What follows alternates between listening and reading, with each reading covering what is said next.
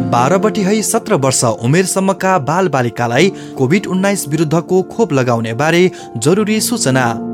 57 जिल्लाका 12 है 17 वर्ष उमेरसम्मका 2061 मङ्सिर है 2066 मङ्सिरसम्म जन्म्या बालबालिकाखिलाई इसै पुष 4 है 14 गतेसम्म पहिलो मात्रा र माघ 2 है 12 गतेसम्म दोस्रो मात्रा मोडर्ना खोप दिइन्न छ। मोडर्ना खोप दिइने सुदूरपश्चिम प्रदेशका जिल्ला बाजुरा, बझाङ, दार्चुला, बैतडी, डोटी, अछाम र कञ्चनपुर।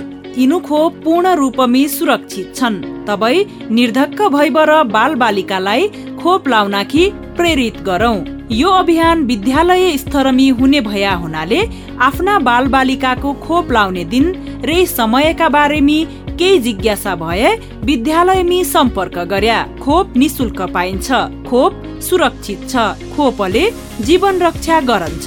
कोरोना संक्रमण बचिहै बच्चाकीलाई जनस्वास्थ्यका सबै मापदण्डको पालना गरौं। मास्क लाउँ, भौतिक दूरी कायम गरौँ, बेला बेलामी साबुन पानीले हात धौँ। नेपाल सरकार स्वास्थ्य तथा जनसङ्ख्या मन्त्रालय, राष्ट्रिय स्वास्थ्य शिक्षा सूचना तथा सञ्चार केन्द्र।